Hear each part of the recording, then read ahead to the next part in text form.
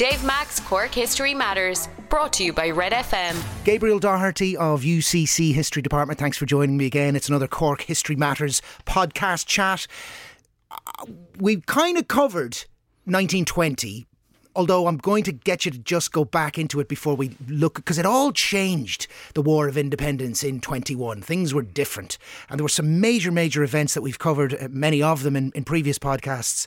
But one thing I think we missed out on, and I read it in the Atlas of the Irish Revolution, a UCC publication that someone was kind enough to give me as a gift. It's a tome. It is a big one. It's the thing I use to prop up my iPad with a load of National Geographics when I'm doing Zoom calls.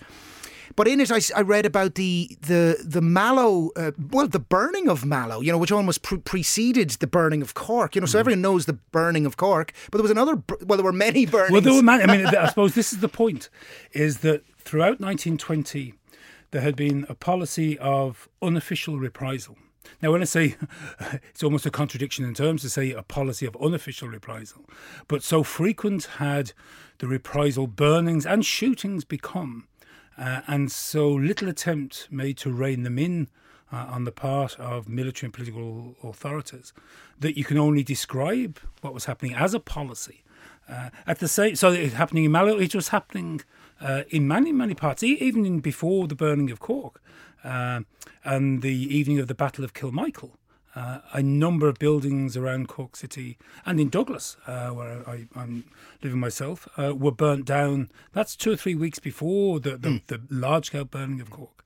So all of these reprisals, they were all well known about. They were very extensively reported upon in Ireland, Britain and America.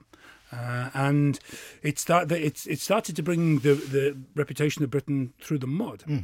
Now, there was an alternative that could be there. You could either stop them, or what the British decided to do, on the basis that they couldn't stop them, their troops were simply not amenable to control from above, is that they inaugurated a policy of official reprisal. Whereby, well, that's one way to do it, isn't well, it? exactly. So we can't stop the unofficial stuff. Let's make it official. Let me just check. So you did mention this in one of our podcasts, but again, reading into the Atlas, it sort of brought it home to me a little more clearly. So everyone talks of Solo Head Beg in Tip as the start of the War of Independence, but actually what it suggests is there were incidents in Cork that preceded that. There have been a number of conflicts and engagements between not so much the volunteers and the RAC, but between crowds and the RAC. On a number of occasions, there may have been a significant event in the war that might have gone badly, by-election results in 1917, 1918.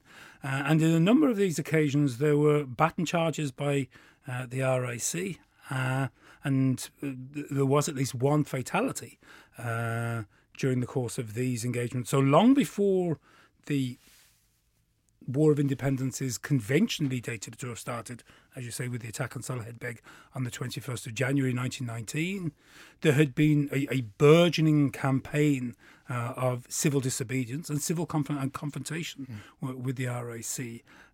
And so in that sense, Solo Head Beg, while it was certainly an outlier in terms of the level of organised violence, it didn't come completely out of the blue. You'd mentioned like Middleton Barracks. There were areas in wider West Cork, County Cork, where barracks were cleared out, and they were. Well, this was a policy. The British forces were forced back into the city. It was a very astute move on the part of the IRA to attack vulnerable RAC barracks. These would be places where telegraph communications would be virtually impossible. It would be very easy to isolate them. A significant distance from any local garrison, whereby reinforcements could be sent. And of course, the reinforcements themselves could only proceed very slowly lest they be attacked. So the RAC successfully cleared out throughout 1919 and then on into 1920 the RAC, which were the eyes and ears of British establishment and British government in Ireland, over large swathes of rural County Cork.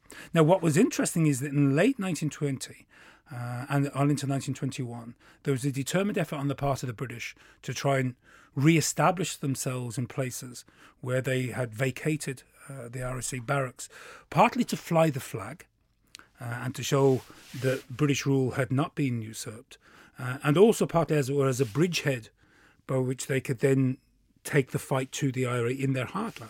And they very much did that in 21. John Borganovo in the Atlas gives stats about how Cork, to back up this Rebel Cork tag, the statistical evidence, 9% of Irish population, but the pensions had 16% of the IRA pensions post-war were accounted for by Cork. There 34% of the IRA full-time fighters served in County Cork. Of the Cork brigades, one of the 15 Irish divisions possessed 26.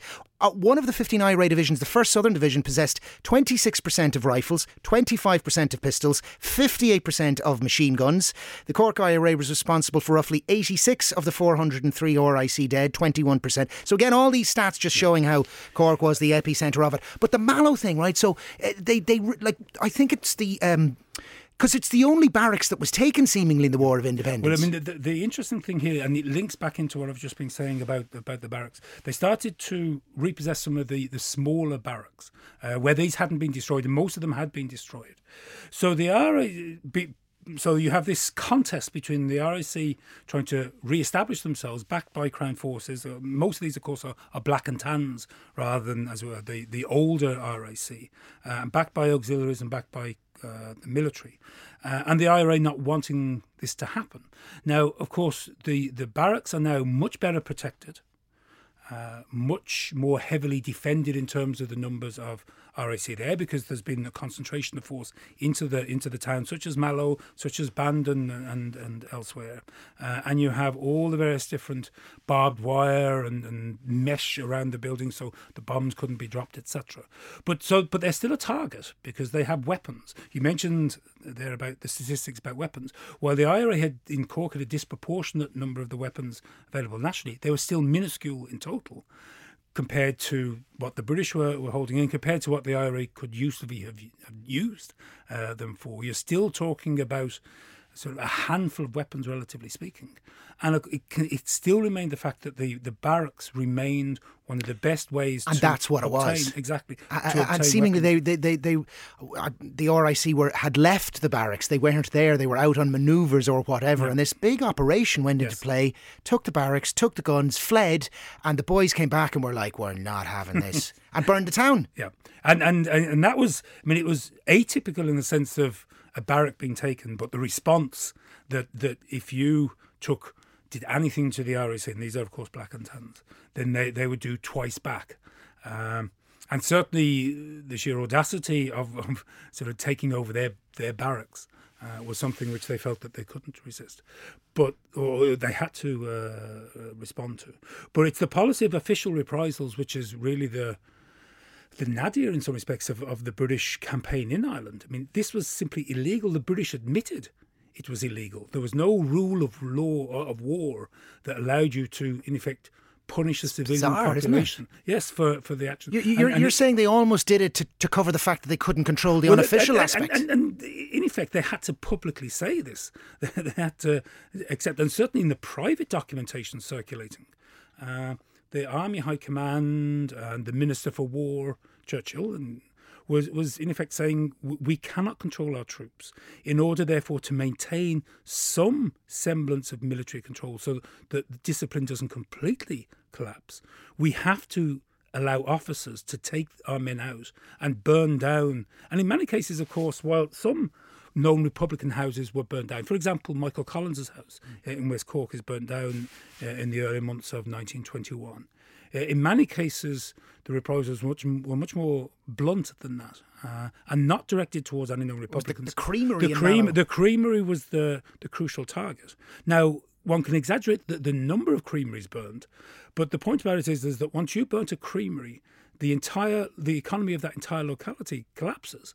Or at least it's made much more difficult because the farmers then have to make arrangements to bring their milk, etc., to another creamery, which may be 20, 30 miles away. So the attack on the creameries was systematic. The attack on the creameries was purposeful. and it really helped to discredit what the government was trying to do. On the one hand, they're saying that the IRA is a murder gang with no popular support. Well, in which case, why are you punishing the civilian population for actions undertaken by the IRA? And if they're headed for a creamery 20, 30 miles away, I mean, bridges were blown up and dikes were dug through roads, and I mean, communication was not easy, and they may well have been harassed at roadblocks along the way by British forces and so on.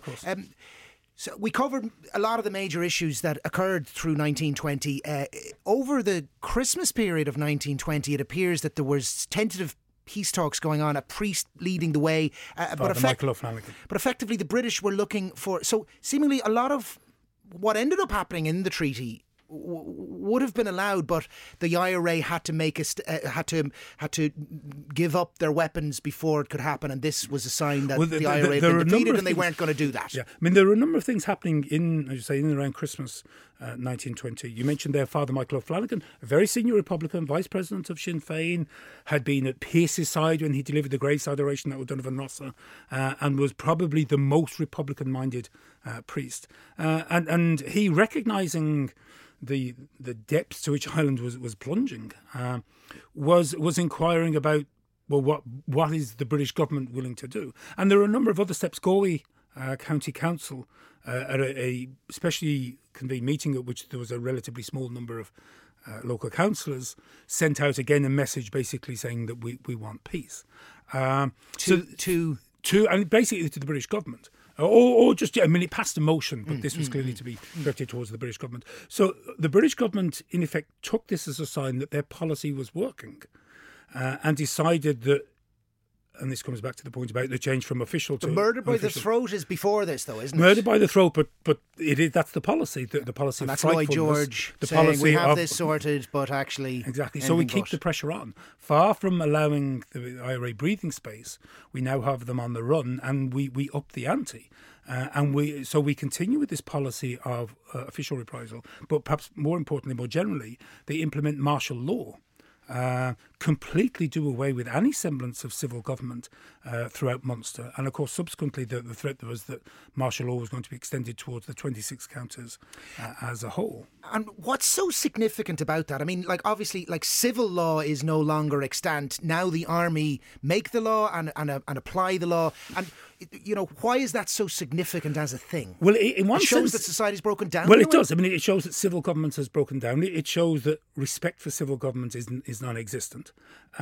What I suppose one can exaggerate the direct impact of martial law simply because there's so much emergency law already in place between the Defence of the Realm Act, the Defence of the Realm Regulations, and the Restoration of Order in Ireland Act. And it was under that latter statute that, for example, the executions, which were taking place in 1921, were organised. So martial law actually adds a surprisingly little amount to the battery of powers that the British already possess.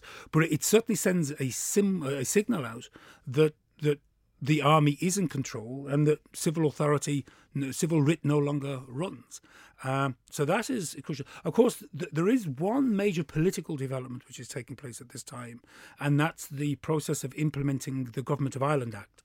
That had been debated in Parliament throughout 1920. It had been passed and the Royal Assent in December 1920.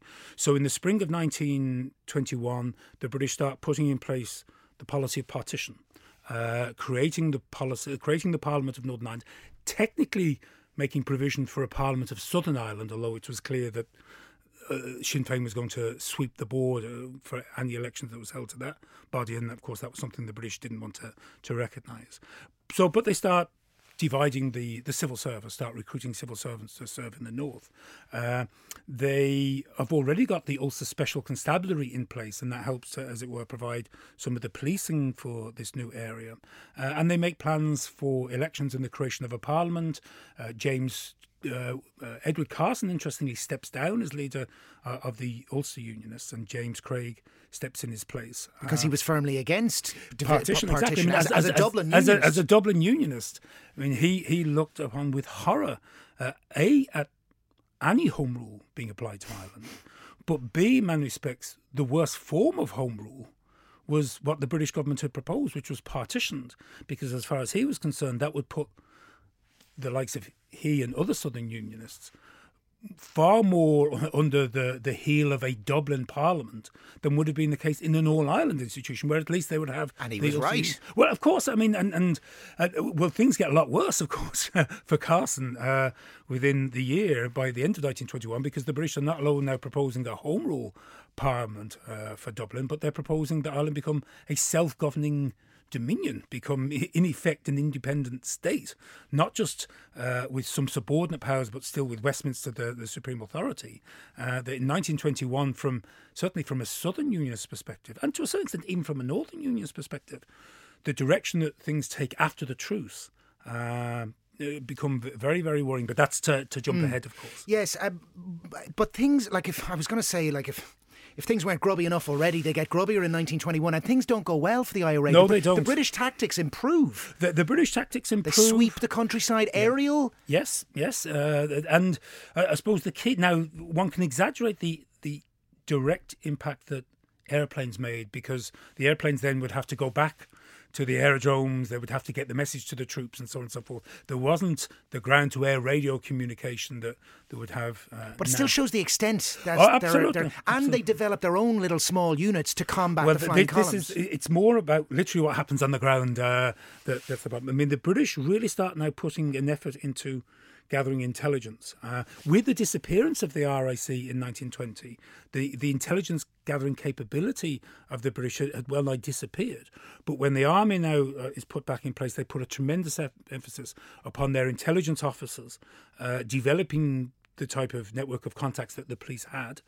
And certainly in the spring of 1921, the IRA starts suffering as a consequence of the improved intelligence that the British were receiving, that you do have a series of ambushes that go wrong, and the British are alerted. And in fact, the IRA themselves become the targets. So in places like Dripsey, Monabbee, Clonmult, Clogheen.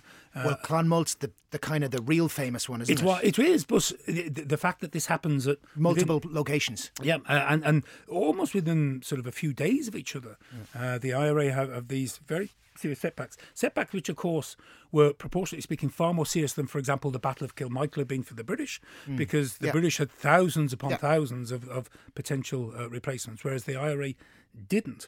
So that certainly was creating a problem. Another problem was arrests. The British now were starting to get information about where some of the people who were causing trouble were living. And so a number of arrests were made, and these were either subject to court-martials and imprisonment or internment as well. So the IRA is being depleted either through losses in combat or through arrests. And this, I presume, then feeds into the fact that quote-unquote spies begin to be assassinated, or at least that escalates. Yes, and of course there's the famous, the Bandon series of assassinations, where there's a suggestion that there was a sectarian element to it. That's later. That's in the summer of that's in sort of 1922, spring of 1922. During Civil War times? This is before the Civil War. The Civil War breaks out in the summer of 1922, but it's during the truce period. But that's slightly different, where there's a series of interlocking So events. again, we're jumping ahead, but just on that, like, so the truce comes in summer 21 and lasts for like a year. When does the treaty come back? Well, the treaty is signed in December 1921, after about 6 months later.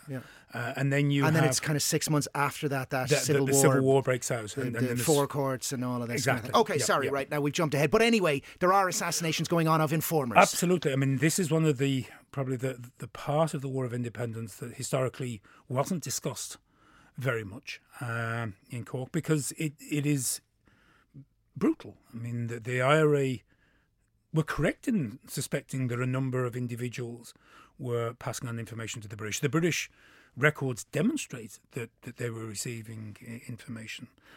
Whether the IRA always got the right people, of course, is another matter.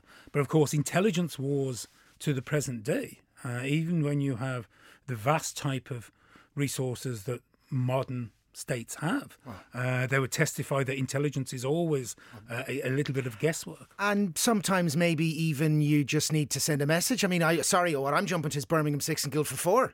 Well, I know that's a completely different thing, but it's in the same case where people are identified and they're framed for something. The IRA insisted that they always got the right people.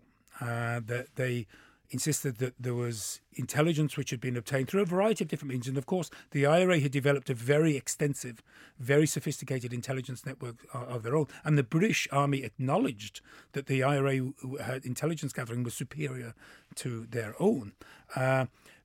So, for example, I mean, one of the ones that is discussed would be the so-called Anti-Sinn Féin Society in Cork City. There was an anti-Sinn Féin society? Well, that was a brave group to have at that time. Well, there's two distinct, I suppose, understandings that one had. There were a number of advertisements that appeared, for example, in the Cork Examiner, from the Cork Anti-Sinn Féin Society, notifying anti-Republican sympathisers that this group knew who they were and they were coming after them. Now, it seems almost certain, well, it was almost Is that certain. really the British? No, exactly. These are the British, these are the auxiliaries and Black Hands, etc. But there was another network which the IRA believed was operating particularly in places like Blackrock and Douglas, amongst the Protestant community. Largely Protestant, although there were some Catholics who were targeted as well. And it was believed that this community, which of course was unionist in their affiliation, were the ones who were passing on information to the British. Now, of course, it was very, very difficult to be certain, albeit Florrie O'Donoghue, who was the intelligence officer for the 1st Cork Brigade, was famous for both his ingenious ways of obtaining information and for being pretty scrupulous in terms of being certain before clearing certain operations. For myself, I think there's at least a couple where I think the IRA believe that they have the right individual, but it's not necessarily certain that they have. There's a broader historiographical controversy. Peter Hart, who of course made himself very unpopular amongst Republicans for his revisionist critique of the Battle of Carmichael, where he suggested that the IRA, there was no forced surrender and the IRA simply killed prisoners. That was his thesis. Which could be possible? Well, I mean, there's been a very extensive historiographical debate about that. For what it's worth, I'm not sure that he's true. He's correct on that one. One of the other theses that he put forward was that the IRA were targeting individuals not because they were collaborating with the British, but because they simply didn't fit, either for religious purposes or for that they were of the wrong socio-economic background. And certainly there was at least one case in the aftermath of the Battle of Clonmalt where the IRA believed that an individual who was a down and out had passed information to the British, and he couldn't have done. He was passing through the area, but the British came from Victoria Barracks in Cork, and this individual couldn't have got the information through to that barracks because he was in the area. So he was picked up and he was executed because the sincere belief was that he had been involved, but he hadn't been. But again, it comes back to the point about intelligence is never 100%. The British certainly found that out. And during this very disturbed period in the spring and summer of 1921, you do have a number of pretty disturbing incidents where the IRA, again, they believe that they've got the right individual. And of course, it's very easy 100 years later to sit back and sift through what evidence exists. It was a crazy, chaotic time. Well, it was. And in most cases, people don't write things down. For good or for ill. Certainly they're not going to write down their name and address on a piece of information that may be passed to the British. Much of this was being done by word of mouth. And as it were, it was a question of putting two and two together and drawing inferences from patterns of behaviour rather than from evidence. But the IRA certainly, I mean, one of the things that they did, for example, was raiding trains to collect the mails. Some of this was to raise funds because an awful lot of money was sent through for postal orders and the like through trains at that time. But they were also looking for intelligence, that information may have been sent through the post to the British as an anonymous method of communication. So you do find that a number of attacks that take place on the rail network in the spring of 1921, and the IRA are looking for any information that they can find about who may have been undertaking who may have been passing information on to the British. I mean, I know I expressed sort of surprise at an anti-Sinn Féin kind of a society, and of course there's a suggestion that it's the British behind that, but then Blackrock and Douglas. But, you know, whilst it'd be a brave man to stand up against, I suppose a guerrilla war that was underway. You can imagine that anyone invested in society or doing okay, this is a revolution that's going on. Society is about to change fundamentally, and if you're involved in the old society and you're doing okay, you don't want this. Well, unionist or not, you're kind of like, I want things to stay the same. I suppose it's also a question of identity and loyalty, that many of these were loyalists. But some sections of society are probably like, could you stop all of this? We're getting on grand. We just want to trade and live. And quite possibly. And you do have, of course, a number of the people who are targeted would be. Some of them have wealth. Some of them. I didn't necessarily mean those who were assassinated, but just through through general society at the time. I'm sure there was. Do we have any sense of what the broad levels of popularity were around what was happening? It's very difficult. Or were there a lot of people going, what the hell's going on? When will this stop? It's very difficult to be certain. I mean, certainly based on the electoral outcomes. I mean, in January 1920, the cities across the country vote, and they vote heavily Sinn Féin, not uniformly. You have Labour, you have you have some unionists and so on and so forth. And of course, in the north, you have a strong unionist outcome. In the summer of 1920, you have the county councils, and again, Sinn Féin was very, very well there. And then in 1921, of course, you have the elections in the summer of 1921 for both the Northern Ireland Parliament and what the British hoped would be the Parliament of Southern Ireland. The unions do very well in the north, albeit that there is some, the nationalists do get some seats in the Northern Parliament, but not perhaps as many as they're expecting. But certainly in the south, Sinn Féin sweep the board. I mean, there isn't a single individual who stands against Sinn Féin except for Trinity College.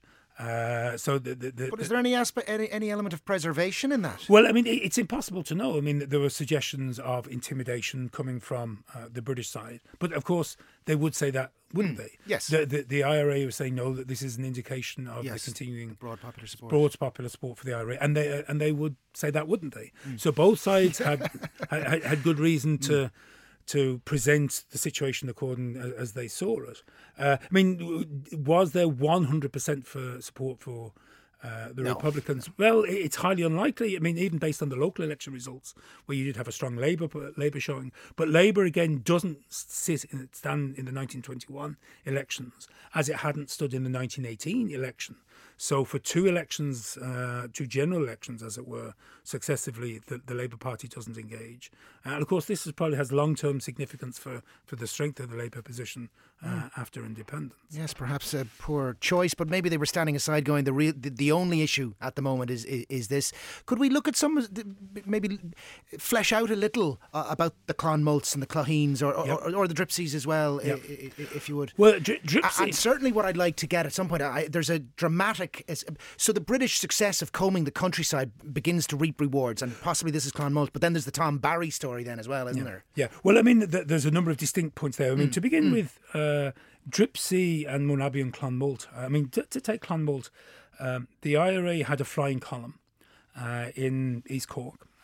It's probably fair to say mistakes had been made with regard to that flying column staying together in the one place for too long, which went against one of the basic principles that flying columns had observed during that period, and which had served them very well, because once you stay in place for any length of time, it becomes known. Even though Clonmult, even today, isn't the easiest place to access, it's still... it's not that far from Middleton, and Middleton, of course, had an RIC barracks with auxiliaries and black and tans. So, but information does get back to Victoria Barracks in Cork that this flying column is in the area. So the British dispatch troops. They go to Middleton. They pick up some RIC there, and they proceed to the area. Now, as it happens in the first instance, they got the wrong house. Which again is an indication from an intelligence point of view that things are never always straightforward. And it was only when they basically moved on, and almost by accident, they came upon the flying column in a farmhouse. And there was, to a certain extent, a degree of bad luck. The flying column was making preparations to move out, to undertake an operation over the following day or so. So in certain respects, the IRA was in the worst possible position. It was caught unawares. It was preparing to move out. It didn't have sentries posted. That would have been the case. Normally, both the commanding officer and second in command were off scouting out the ambush location, so you didn't have a chain of command operating there. And a number of mistakes, they were caught inside basically a shed with only one entrance and exit. And of course that means that they were sitting ducks, and of course they had a thatched roof. So there was an exchange of gunfire. Some are killed in the initial exchange of gunfire. Controversially, there are a number of the prisoners seem to be executed. The British line them up, and I can't remember the exact figure off the top of my head, but I think 7 of those who died are shot in effect against the wall of the shed. And certainly even though of course there was no inquest at this point in terms of definitively demonstrating the nature of the wounds, the British Army themselves conducted all the inquests, but the universal testimony of those who survived and the bodies afterwards would indicate that they were shot basically all at point blank range. So that was a huge defeat for the IRA in East Cork. I mean, the East Cork area had been very active, perhaps not as active in terms of taking the huge operations that had happened in West Cork, but in places like Cove and the whole of... But some people say is that Liam Lynch was the commander of... Liam Lynch is more... Technically, he has some control over there, but it's more North Cork, Liam Lynch. Okay, because I just read something that had suggested, like, while Tom Barry and the number 3 Brigade in West Cork, receive a lot of acclaim for their operations, he was perhaps more reckless in the bigger operations, and that there was actually a smartness in doing smaller hit and run type things. And that was the point, because the bigger the operation, the more likely that information would get to the British about what was being planned. The more difficult it is to control all your forces in an engagement, and to a certain extent, by dropping hit and run tactics and by standing and fighting, you're playing into the British hands. And certainly, if you have a look at Crossbarry, the Crossbarry ambush, where... Well, just on Clonmel, so about 6 escape, but they're tracked down and they're... They don't say that they surrender because there was no... And they are lined up and basically shot. But some did survive the incident, and they're the ones who told the story. There were a small... One was left for dead. So, and of course, you also had people in the locality that women had to come and get the bodies because the bodies were just simply left there. And it was horrific. It was a and horror Clogheen show. is a separate thing. It doesn't. Clogheen is a number of RSA, a number of IRA are cornered. But basically, the British are starting to have some success. They are, because they're getting word. It's partly because they understand a little bit more about how the IRA operate, and it's also partly because they accept that this is a war, and the British have to start using wartime tactics. The idea that they're not dealing with a murder gang. They're not dealing with a gang of hoodlums or toughs. They're dealing with an army, and they have to show the respect, as it were, in professional terms, that an army is due. But they also have to, by virtue of the same coin, start dealing out in lethal actions, as an army does. But so you have Dripsey, again, that's a situation where a local Protestant landowner, Mrs. Lindsay, informed the British in Ballincollig that this ambush was being laid. The men are caught. The IRA then kidnapped Mrs. Lindsay and said, if our men are executed, she will go as well. And in turn, both are executed. So and you also have Mourne Abbey, halfway between. It's amazing when we talk about these things, but you bring it down to like Mrs. Linsky. Yes, absolutely. Mrs. Lindsay from Dripsey. Well, do you know what I mean? Like when you bring it down to the actual individual and her name, and it's important to remember the names of everybody involved, because I suppose in one sense it's the intimacy of the War of Independence in Cork, which is so striking in contrast to, say, the mass slaughter on the Western Front, where you have sort of thousands or tens of thousands or even hundreds of thousands of casualties on the one day between the two sides. This is much more intimate. This is sort of small numbers of individuals, and to the present day, obviously in the localities, where these events occurred, they are commemorated. So you have a problem. The IRA has a problem. Now, what the IRA does is, first of all, it changes its own tactics. Here, the IRA, as it were, started to learn a lesson of avoiding doing the type of big ambushes that had been operated here. And the IRA go back to doing what they had served them so well in 1919 to 1920. Well, it's probably also fair to say that elsewhere in the country, in parts of the country where the IRA hadn't been as active as it had been in Cork, there is a determined policy on the part of GHQ in Dublin to encourage IRA activities elsewhere to take some of the pressure off. I don't think it did take much pressure off because the British kept as many troops in Cork. It wasn't a question that they moved troops elsewhere. If anything, they simply brought new troops in and deployed them elsewhere. So Cork remains the epicentre, however much the effort was made to try and lighten the load. But there was absolutely no question at all of the IRA being beaten in the summer of 1921. The British Army subsequently, particularly the General Macardle, constantly said we have the IRA in the run, but there was very little evidence of that. I came across an absolutely fascinating memorandum written just before the truce, within a few weeks. This was by one of the commanders of the British Tank Corps, who did a tour of inspection in Ireland, and his conclusion was that the situation reminded him of the Battle of Passchendaele, where there was this sense of utter drift. That nothing that the British Army could do would make any difference. It wasn't a question of necessarily the belief that they were going to lose or even necessarily bad morale, but simply a question of hopelessness, that they couldn't get to grips with the enemy. And he pointed out that they had this strange situation where the British Army, which was supposed to be liberating the Irish people from the burden of this murder gang, the British Army couldn't move except in massive force anywhere, whereas the civilian population freely went about their business, or at least as freely as they could, based upon the dislocation. So the besieger, those who are supposed to be the forces which are maintaining law and order, can't move, and the people who are supposed to need these forces of law and order were going about their business without any great problem at all. So even within the ranks of the British Army, there was an awareness, at least privately, that the IRA hadn't been defeated. And even General Macardle, who was a professional optimist and was continuously putting forward the line that the IRA was on the run and the British had the better of them, he, roughly about the same time, he sent a memo to the British government saying that if we haven't got this won by October, and of course things start moving the IRA's direction again when the autumn and winter comes in, shorter nights, and so on and so forth.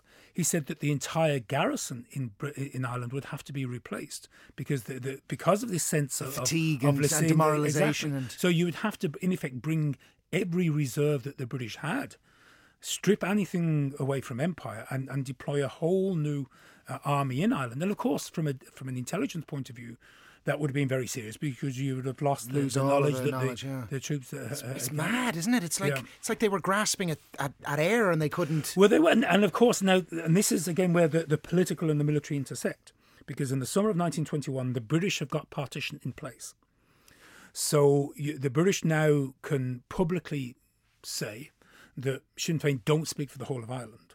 Eamon de Valera, as president of the Dáil, cannot speak for the whole of Ireland because this Parliament of Northern Ireland has been created. James Craig created facts on the ground. Exactly. So that created a certain space by which an invitation could be sent out to. It's like they stalled it almost or something, or they jammed something into the works and said, now let's talk. During the Westminster debate on the treaty in December 1921, because famously, of course, you had the Dáil debate on the treaty, but the British had their own parliamentary debate, and there are a number of very severe critics. Remember, the British government at this time has a small number of Liberals, led by Lloyd George, but the vast majority of them are Tories, who detest the IRA, and the very thought of talking to Sinn Féin was absolutely anathema, let alone creating a self-governing dominion. But it's an indication of the morass in which the British found themselves in the summer of 1921, that even the Tories had to start now speaking a language that had been the preserve of what they regard as the lunatic fringe. Not I have to say, while all of this is horrific and everything else, in the last few minutes, there's you really get back to the sense of like we really drove them out. Like, I mean, the Irish people said we've had enough, and we are driving you out of as much of this country as we can. Well, and Tories or not, and conservative and loyalist, and whatever you may be. We've had enough, it's over, get out. There's a very interesting testimony from what was then Major Bernard Law Montgomery. Subsequently, of course, in the Second World War, Field Marshal Bernard Law Montgomery of El Alamein and so on and so forth. He was the brigade major in Cork. He was in charge of, as it were, Cork barracks. He didn't necessarily have a field command, but of course he served extensively in the First World War. And in his memoirs, he talks of his time in Cork very, very briefly. For somebody who spent sort of a good part of a year in Cork, I mean, he it's clear from his memoirs, he detested every single second, primarily because as a professional soldier, he saw what was being done to the army by what the IRA was doing to them. So he then says, just to come back to this point about driving them out, he said that making the decision to pull out was the right one. He said that he had no doubt if the British had decided to completely smash the whole of Ireland, going full-scale martial law, deploying every single troop that you had, you probably could, during the period that you applied that, could have brought the IRA to its knees. But he said, as soon as you release the pressure... they're back. Exactly. And he said that there was no point... But what he also said is that the people who were best able to prevent this happening again were the Irish themselves. And of course, I think there he's foreshadowing the split within Republicans. And so on interesting. And so forth. Is this kind of the first time this sort of tactics or these tactics have been employed globally? I mean, well, you had during the Boer War. You had guerrilla tactics being used, but you'd also had conventional tactics being used. The British had been able to prevail in South Africa. They'd been able to enforce their will upon the Boer republics. And the British had been in effect able to bring the Boers into the empire, keep them in the empire. So people like Jan Smuts and the like became loyal servants of the British Empire. Of course, during the 18th century, the British had lost North America, had lost the 13 colonies and what was to become the United States.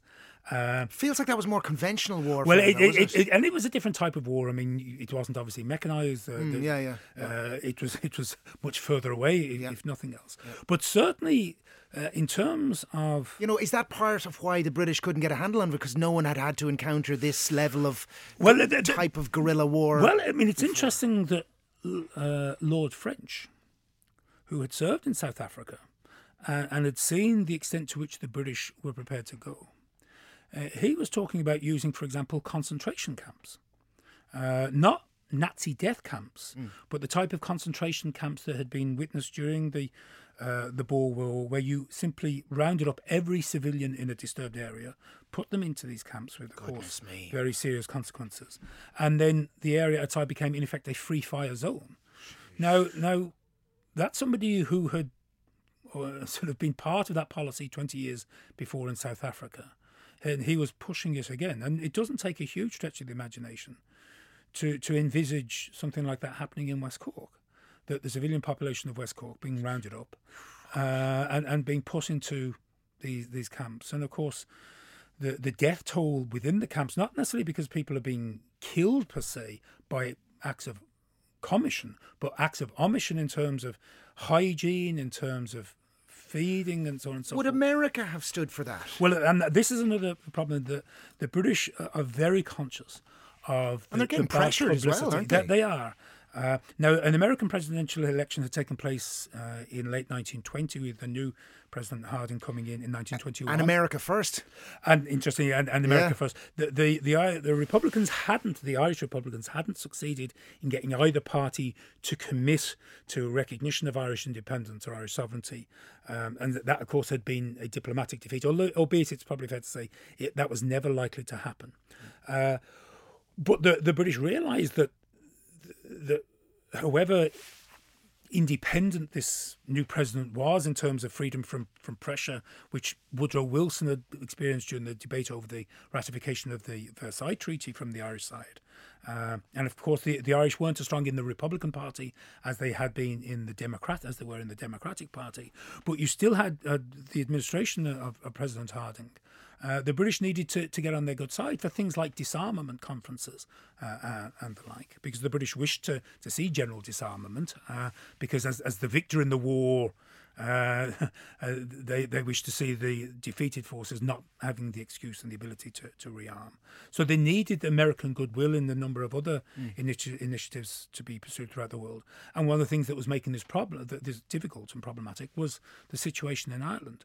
So even though there's not so much direct evidence of the Americans saying to the British what the hell is going on, certainly if you have a look at the American press, in the so, like, I don't know how this sounds, but it might be one thing in the wide open expanse of a large geographical area like South Africa to round up everybody and put them into camp, like doing it next door to in Europe in the full glare of the American and in press. the aftermath of a war which you have fought with America and France, where you've lost so many of your own casualties in the name of the rights of small nations for the pursuit of the principle of self-determination. And the League of Nations came out of all of Versailles and all of that, No, the Americans weren't part of the League of Nations because the Americans didn't ratify the Treaty of Versailles for a number of reasons, including the fact that part of the Treaty of Versailles was that, in effect, made provision that there could be no subsequent change of borders without general agreement. And of course, if Ireland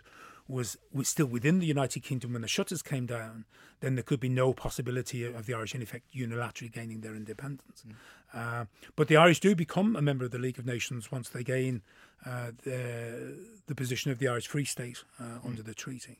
So let me get you on some of the specifics. I'm really enjoying this conversation again, Gabriel. Thank you very much. It's great to have someone in front of me telling me these things who I can then kind of ask these teasing questions that you might wonder when you read it or watch it in a documentary or hear about it and you go, what? And I'm able to put them to you and get some kind of a response. It's great. Can I carry you around all the time? The Crossbarry one is very dramatic, isn't it? Is there a Bandon raid then as well, or Bandon Barracks raid that's fairly dramatic? And Bandon was another, but Crossbarry is significant, largely because it could have been another catastrophe. And probably by rights in terms of the situation that developed, it probably should have been a disaster for the IRA. It's not so much it's a victory for the IRA, for example, in the way that Kilmichael had been, where they're able to wipe out the opponent. There are simply too many of the British to wipe out. There's some dispute as to the total numbers of British. Tom Barry put the figure over 1,000. Flo Begley, who was another participant, he suggested the figure closer to about 300, 350. Nobody on the Irish side weren't necessarily able to put their head above and count and start counting. So is it a flying column that gets cornered with one of these countryside sweeps? In effect, that's what happens, yes. And the IRA were hoping to launch an ambush, but again, their position becomes known. The British start moving troops into a position to try and take them out, and they fail. I mean, the IRA is able to attack particularly a number of lorries where the troops had dismounted and gone somewhere else. The IRA were able to attack and destroy the lorries, were able to kill some of the parties that were defending them. And then as the troops come back, the IRA were able to slip the net, as it were, which is tightening around them, and they're able to make their escape in the one direction that the British hadn't protected. So what that is perhaps is more a reflection of, and the British realise this, of the ability of the IRA, as it were, as field commanders, to respond to difficult position and still to come out on top. I suppose that's the significance. That would be the difference, let's say, with the Battle of Kilmichael, where everything is in the IRA's favour. They have the element of surprise. They have a relatively small number of opponents. They have a perfect ambush position. But at least they're caught. They're kind of cornered. Yeah, so like they've made some errors. They have, but they're able to get out. And are they lucky or smart? Well, both. Had the British handled their forces probably a little bit better. And again, this comes back to the issue of how difficult the British found it to coordinate forces coming from different directions, where you don't have radio operators, for example, that you know exactly where they are. So the IRA, in one sense, are the hunted because they're, for want of a better phrase, and this shouldn't be taken as an indication of my sensitivities, but rats in the trap. I mean, they're the ones who are caught. But the one advantage they have is that because they're in a small area, they're able to sort of know where each other are, and they're able to coordinate and in effect make a reasonably good escape in orderly military fashion. Whereas the British are coming from different directions, and the British simply don't know. I mean, there is at least one party of auxiliaries that should have cut off the escape route, but they didn't. And that certainly would be one area where had that escape route been blocked, then it could certainly have been a disaster. And how many men were so Tom Barry and his flying column fight their way out of this British court? How many men are we talking? You're talking about dozens. I mean, and scores ultimately. Now, what happens then is that the flying column it isn't completely disbanded, but it doesn't undertake the size of operations again, primarily because they realise that to do so. And might they have been cited? You know, is there any like recognition possibility? I mean, the British at this point, again, intelligence. If maybe they know who a lot of these people are anyway. I mean, if they come calling to a farmhouse, and the young man who is known to be a known Republican isn't there, and an ambush had taken place not too long before, the British start putting two and two together. And certainly in cases where they certainly know, they simply burnt the farmhouse down. Of course, then what that does is that it makes it more difficult for the IRA to dissolve back into the community and helps keep the flying columns together. But the flying column in West Cork, they change their tactics again. They don't start attempting any large-scale ambushes because, again, they realise that this would create problems. But they still continue to carry out sniping operations and just annoying the hell out of the British and making sure that the British had to assume that they could be ambushed in force anywhere. So it's a bit like sort of if you get the reputation as an early riser, you can stay in bed until noon. I mean, if the IRA get the reputation for being able to hit the British any and everywhere, the British have to assume that and alter their plan of operations accordingly. I mentioned before that the site at Kilmichael, I think, is wonderful. It's a wonderful spot to go down and see. I've not actually been to the museum nearby. What location is that in? There's a small museum nearby. Do you know what? The next time you're talking, is it No, not Kilmurray. Yes. Sorry. Okay, that's a little bit. It's not that far away. Yeah.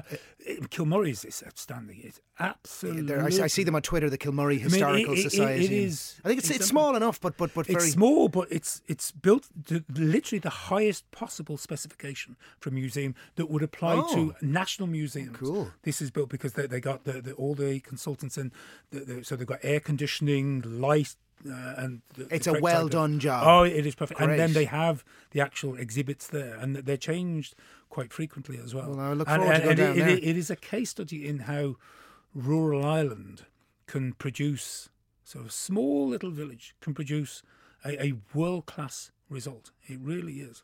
Great. I look forward to going to there. But the site itself at Kilmichael is worth visiting. But I think you said to me last time, Crossbarry itself is a Crossbarry. Where do you go? Down to halfway and take a right? Yeah, that's it. Because I've been down that way playing football for years. I've never spotted it. It's just a little bit. It's a little bit down there. Okay.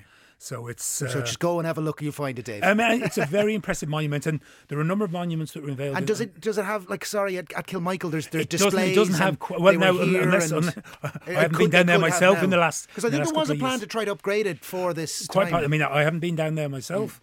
I probably should have been, but with COVID, you can't really travel. Is the abandoned barracks thing a part of 1921? The first 6 months. Well, that's an operation, but you also have things like Crossbarry barracks is attacked in the spring of 1921. So what happens is that the IRA now are attacking a number of barracks, not so much to take them, although of course just hit and runs, throwing, but just to keep the British on their toes and to know that even in the towns, if the British occupied the towns and the IRA occupied the hinterland, the IRA, if the British were going to send these expeditions out into the rural hinterland where the IRA were in control, the IRA could reciprocate and could keep the British on their toes in the very places where the British thought that they were secure.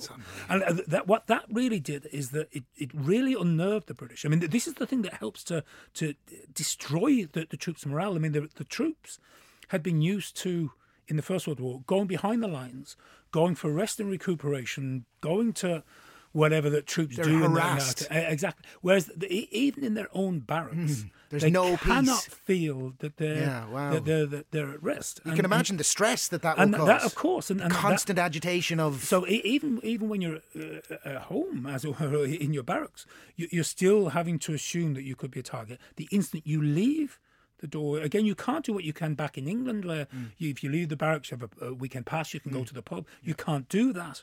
So none of the things that troops are used to, as it were, to deal with the problems of that troops have, none of those options are open. And you get, to a certain extent, sort of cabin fever. Yeah, they're the rats in the trap as well. Exactly. Mad. Who are the brains behind this? Like who? Because, I know that the Cork units were quite independent and would often sort of countermand GHQ instructions. But who? Like, this is, it's remarkably sophisticated in a way, isn't it? It's interesting. Richard Mulcahy was the Chief of Staff of the Volunteers and to a certain extent in charge of GHQ. Now, Richard Mulcahy, of course, went pro-treaty. He was seen as the person who was perhaps most directly involved with the Civil War executions, although I think that there are a number of other people who are complicit. So his reputation amongst many of the anti-treaty IRA was very low and remains low to the present day. But during the War of Independence, while GHQ couldn't exercise any great control over what was happening in Cork, to the extent to which it could exercise control, particularly in terms of directing weapons and so on and so forth, there was a lot of the people who subsequently went anti-treaty during that period sort of expressed tremendous admiration for what Mulcahy had done. But in terms of the decision-making, it's local. I mean, it is the people who are in charge. Tactics and responses exactly. And what to do and when to do it. And exactly. I mean, and it's smart people. It's bottom up, as it were. It's a Republican campaign, not just in terms of in support of a republic as a political form, but it is, as it were, done of the people, by the people, for the people. And it's a campaign which, in some respects, is almost the inverse of conventional military, which is top down. This is as it were, it's bottom up. Now, there are still conventional lines of command. There's still an understanding that the IRA has to follow orders. But the nature of guerrilla campaigns, the successful campaigns, are the ones where you do have a sense of industry, of initiative, and you have capable commanders, and certainly all of those qualities were in abundance in Cork. By the way, I'm not sure if I got a clear answer from you on the idea of, so you mentioned the Boer War had but this is still a relatively new type of conflict globally. Yeah, is that fair to say? Well, it is, but I suppose it's also coming after a war in which sort of conventional warfare had become the norm, and everybody had become used to mass conscript armies, where you have artillery, where you have these mass engagements. And the British Army now, but of course, remember, the British Army had extensive experience in the Empire. So you had, but never quite like this. This becomes a model, like does it not? It certainly inspires both the political and military elements. Do inspire the military and political elements in other parts of the empire. But there had been, for example, in India, the British had experience in sort of the northwest frontier, where you would have disturbed areas, and they would have to carry out raids, as it were, to try and suppress dissent in villages. So it wasn't a question of being completely unused to it. To do it so close to home, under the glare of international publicity, and to be bested in the game as much as you were getting on top, that was certainly very, very difficult for the British. So let's thank you again. Let's sort of wrap up with, so when does fighting stop, and how, who or how does that play out? Where Collins goes over, with the.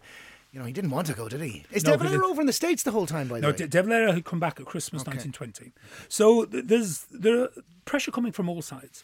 There's undoubtedly a sense of war weariness on the part of the civilian population. You can understand where practically all aspects of everyday life are interfered with, whether it's the economy, whether it's sport, or any other way that you can think of. Life is difficult, and after 2.5 years of progressively worsening conditions and the prospect of it only getting worse, then it's not surprising that you do have evidence of war weariness, even amongst sections of the population that supported the Republic. It wasn't a question of diminishing support for the Republic, but it is a question of all wars. If they're not won relatively quickly, you tend to have evidence of diminishing support. You do have the IRA's ability to continue operations has been compromised. That you've had losses. You've had large numbers of your recruits and members arrested and interned. You've had numbers killed or executed, and you have a number of others facing execution, of course, and that was also a consideration. You hadn't been able to get the large numbers of weapons imported from elsewhere. You've had some success that might help you turn the tide, and you realise for a number of months the British are going to have the tactical advantage because of the long evenings and so on and so forth. So there is, as it were, an awareness that a short period of a truce could actually benefit the IRA if it was necessary to go back to the war. So from the Republican side, there was a perception that from a military point of view, there would be certain advantages to a truce. There was also an awareness that from the political point of view, that if the other routes, for example, international recognition had failed, there was a growing awareness that you were going to have to talk to the British at some point in time.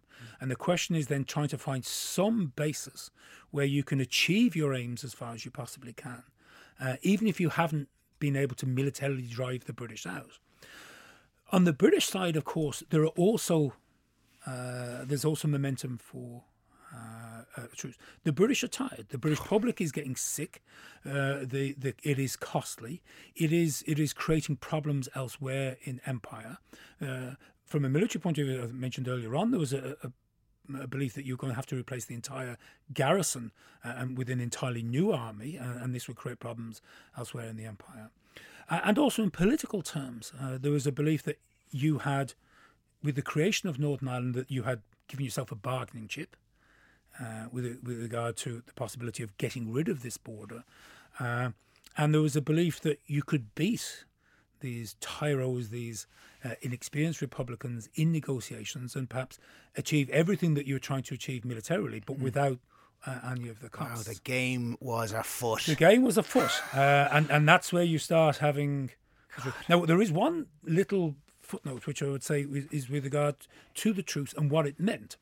The British had consistently used the language of the murder gang to describe what the Republicans had done. Almost overnight, they changed that rhetoric and start talking about De Valera as the head of the recognised head of the vast majority of the Irish people. Typical British sort of U-turn when it suits. Well, they probably needed it in order to justify what they were about to do. Well, and this is the point is that so they then call a truce, and they by virtue of creating a truce, they in effect give the IRA belligerent status under international law, into military law. The British recognised the IRA as an army. Now, General Macready was absolutely aghast at that. Yeah. I mean, on the one hand, he said, well, we're just about to get them beaten and now we've had the rug pulled out from under our feet. Yeah. But he also said, if we go back, if this truce breaks down, we can't arrest them and imprison them. We can't execute them because that would be a war crime. Now, you could still capture them in the field, but even if an IRA unit was captured, for example, as it had been at Tripsy or at Morn Abbey and so on and so forth, you couldn't execute them because they were prisoners of war. Now, technically, I would argue that the British courts had already declared a war was occurring even before the truce. So I would argue that technically those war crimes had already been committed. I'm almost tempted, except it brings us to somewhere else, but, you know, the weariness and the fatigue post-War of Independence and Civil War, because in a way, you know, was there ever an effort to seek justice for those executions or reparations or... No, well, I mean, there were compensation for anybody who died and so on and so forth, and that's part of the treaty and so on and so forth. There was money paid? But I mean, how do you replace a life? No, but still, just to, like, factually, like that, people compensate. Yeah, really? I mean, and Wow. there was also, of course, the pensions, which is for active service, not for death, as it were. But there was a separate. But that's from the Irish government, isn't it? Yeah, I mean, kind of from the British government. No. I mean, the British. For what they did, sort of thing. I mean, well, in one sense, it's part of it. The British are prepared to pay for. Let's say buildings. Let's say Clonmult, where there's 7 shot. They pay for the buildings. In effect, they argue both sides. It's up to both sides to look after their own. So they say we're not going to look to the Irish government to compensate us for our soldiers' loss. So vice versa. Although they're soldiers, whereas in this case they had claimed they were civilians. But anyway, look, I'm tying myself up into knots that I. But certainly the issue of the truce, declaring it a formal truce, created problems from a legal point of view. If ever that truce collapsed, because the British couldn't start. I mean, the execution policy had been a big threat for them. That they argued that this had an effect in terms of deterring the IRA from carrying out operations, deterring people from joining the IRA, and the fact that you couldn't resume that policy if ever a shooting match had broken out again would have been a handicap for them. Yes. Wow, it's just, I swear, every time I talk, it's such a morass of stuff. But like, what an interesting time to have been alive, and a difficult time to have been alive as well. Gabriel Doherty, UCC History Department, thank you very much for sharing your insight into that very interesting time, and I look forward to chatting with you again or taking us further through 1921 from the difficult truce negotiations, or the treaty negotiations, I should say, and all that came after that. It gets just even more difficult after that. It becomes, I mean, the shooting stops. Which is good. But the verbal sniping continues. And certainly a number of very difficult decisions had to be taken during the treaty negotiations. And you have a lot of things which are behind the scenes. And it's only in relatively recent years that we've had the full release of many of the documents that give us now a pretty complete picture, at least of the official negotiations. But you still have a number of behind the scenes of who's talking to whom outside the treaty, outside the committee rooms and the conference rooms, etc. So the centenary, obviously, of the treaty negotiations and the treaty itself are coming up in the second half of this year. So that's going to give rise to more debate and discussion. Whether COVID allows us to host events in person, of course, that's one of the great tragedies of the last year and a half, is that so much of these events which we've been talking about been occurring, but so little have been able to be commemorated in the manner which the localities would have liked because of COVID. Well, I mightn't have gotten access to you if there'd been so many of them. So maybe it's worked out well for me for this Cork History Matters podcast. Thank you very much, Gabriel Doherty. You've been listening to a Red FM podcast. For more extra content, go to redextra.ie.